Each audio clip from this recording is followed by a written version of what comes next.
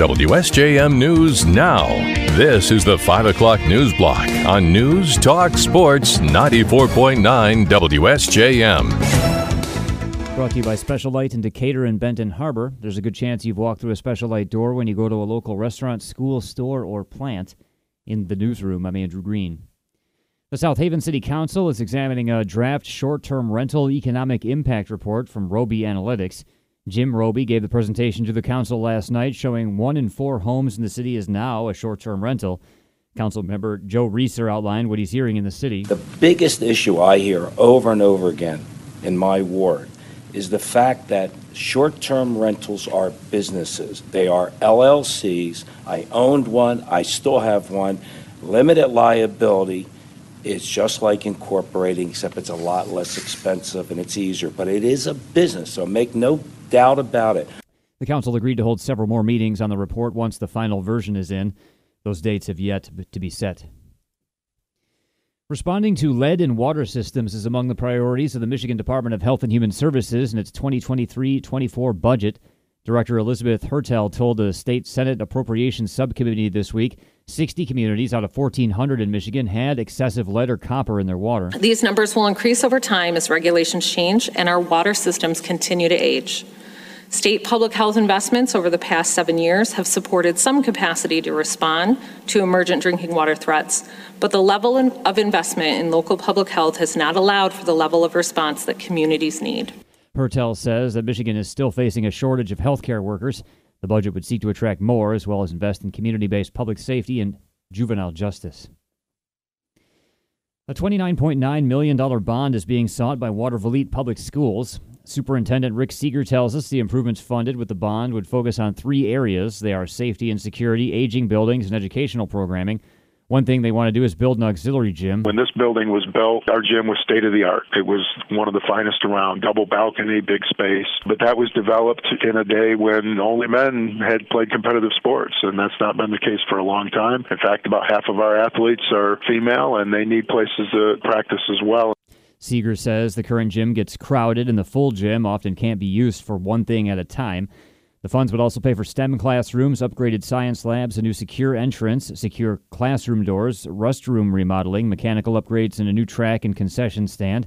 He says about 1.5 years of planning went into the proposal. There's a lot in there, a lot of stuff to bring us forward. We think this is sort of the next step in our evolution here at Watervliet Public Schools towards becoming a premier district. Seeger says the bond proposal will appear on the May ballot. If approved by voters, it would be 1.2 mils over the 2022 debt tax rate. That would work out to about $5 a month per $100,000 of a property's value. We'll have a link to the detailed proposal at our website. If you've ever dreamed of what it would have been like to navigate the Great Lakes in the age of sail, the Michigan Maritime Museum has an opportunity for you.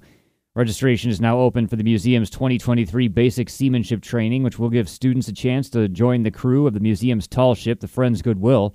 Friends Goodwill is a replica of a square topsail sloop built in 1811 for a Detroit merchant that was captured by both British and American forces during the War of 1812. Volunteers can choose to sail as often as they'd like from the end of May through September.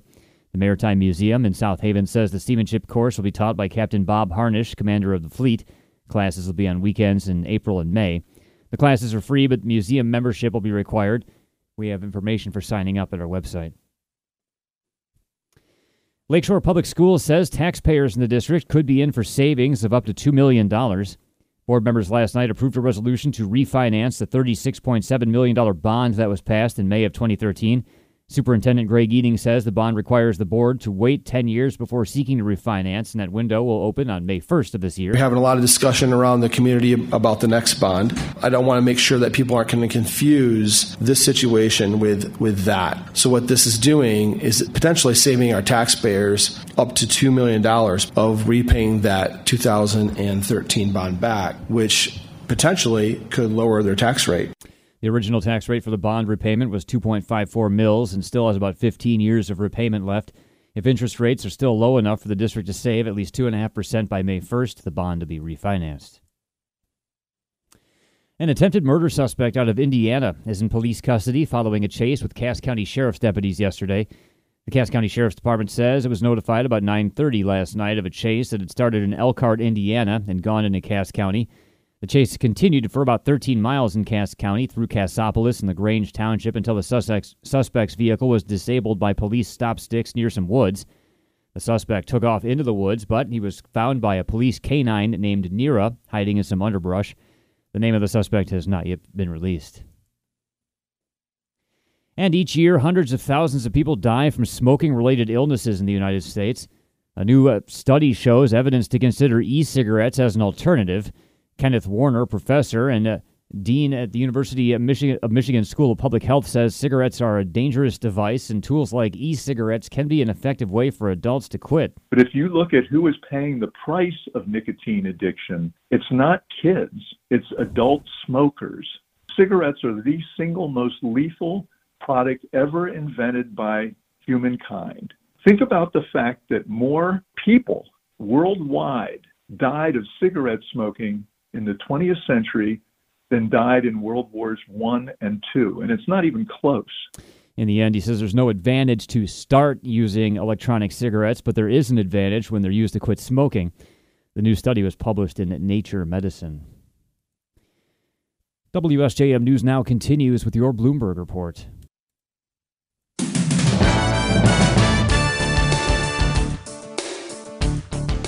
WSJM News Now continues. Brought to you by Imperial Furniture in Dowagiac, where furniture shopping is fun. President Biden made one of his strongest statements in support of Ukraine nearly 1 year after Russia's invasion today. He spoke to allies in Poland, saying the U.S.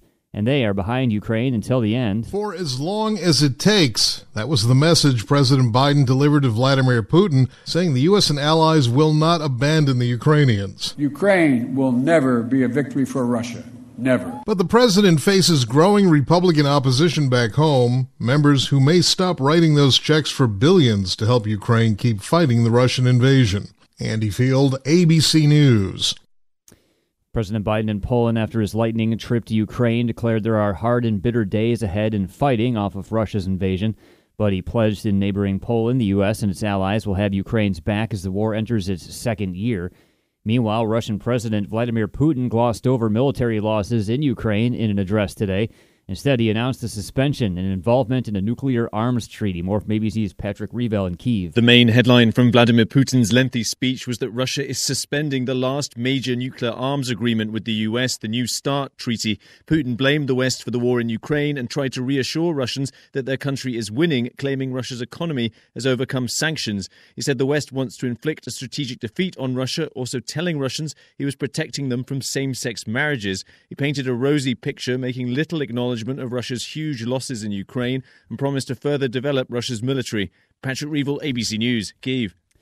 The U.S. Environmental Protection Agency has ordered Norfolk Southern on today to pay for the cleanup of the East Palestine, Ohio train wreck and chemical release as federal regulators took charge of long-term recovery efforts and promised worried residents they won't be forgotten. Using its authority under the federal Superfund law, the EPA told Norfolk Southern to take all available measures to clean up contaminated air and water. Regulators also said Norfolk Southern would be required to reimburse the federal government for a new program to provide cleaning services for affected residents and businesses. The EPA warned Norfolk Southern that if it failed to comply with its order, the agency would perform the work itself and seek triple damages from the company. There's been a large-scale sex trafficking takedown in San Diego. More from ABC's Alex Stone. What's up? How you doing? The investigation heard on police surveillance recordings. I don't know, you tell me. Police announcing 48 arrests in what they dubbed Operation Better Pathways. Among the victims rescued, 8 minors who investigators say were being prostituted by armed men. San Diego Police Chief David Nislight. These victims are not just numbers in a media briefing. Many of them are children. The youngest victims rescued by the task force and reunited with family were 13 years old. Police critical of a new California law decriminalizing loitering for the purposes of prostitution. Alex Stone, ABC News. Emily Kors was between jobs when she suddenly found herself at the center of one of the nation's most significant legal proceedings. The Georgia resident became a foreperson of the special grand jury investigating whether former President Donald Trump and Republican allies meddled in the state's 2020 presidential election. In an interview with the Associated Press, Kors offered her impressions of well-known witnesses. Governor Brian Kemp seemed unhappy to be there. An aide to Trump White House Chief of Staff Mark Meadows, Cassidy Hutchinson, was much more forthcoming than Meadows. And former New York Mayor Rudy Giuliani was funny and invoked privilege to avoid answering many questions. Amateur geologists and space enthusiasts have made their way to the Texas-Mexico border in search of evidence of last week's meteor encounter. ABC's Jim Ryan tells us what they found. Cell phone and security cameras captured images of the 1,000-pound object falling from space. Air traffic controllers estimated that fragments landed near the South Texas town of Mission, and the estimates were right. Photos posted to the American Meteor Society show a square stone about 8 inches across with deep striations down the side from its fall to Earth near the Rio Grande.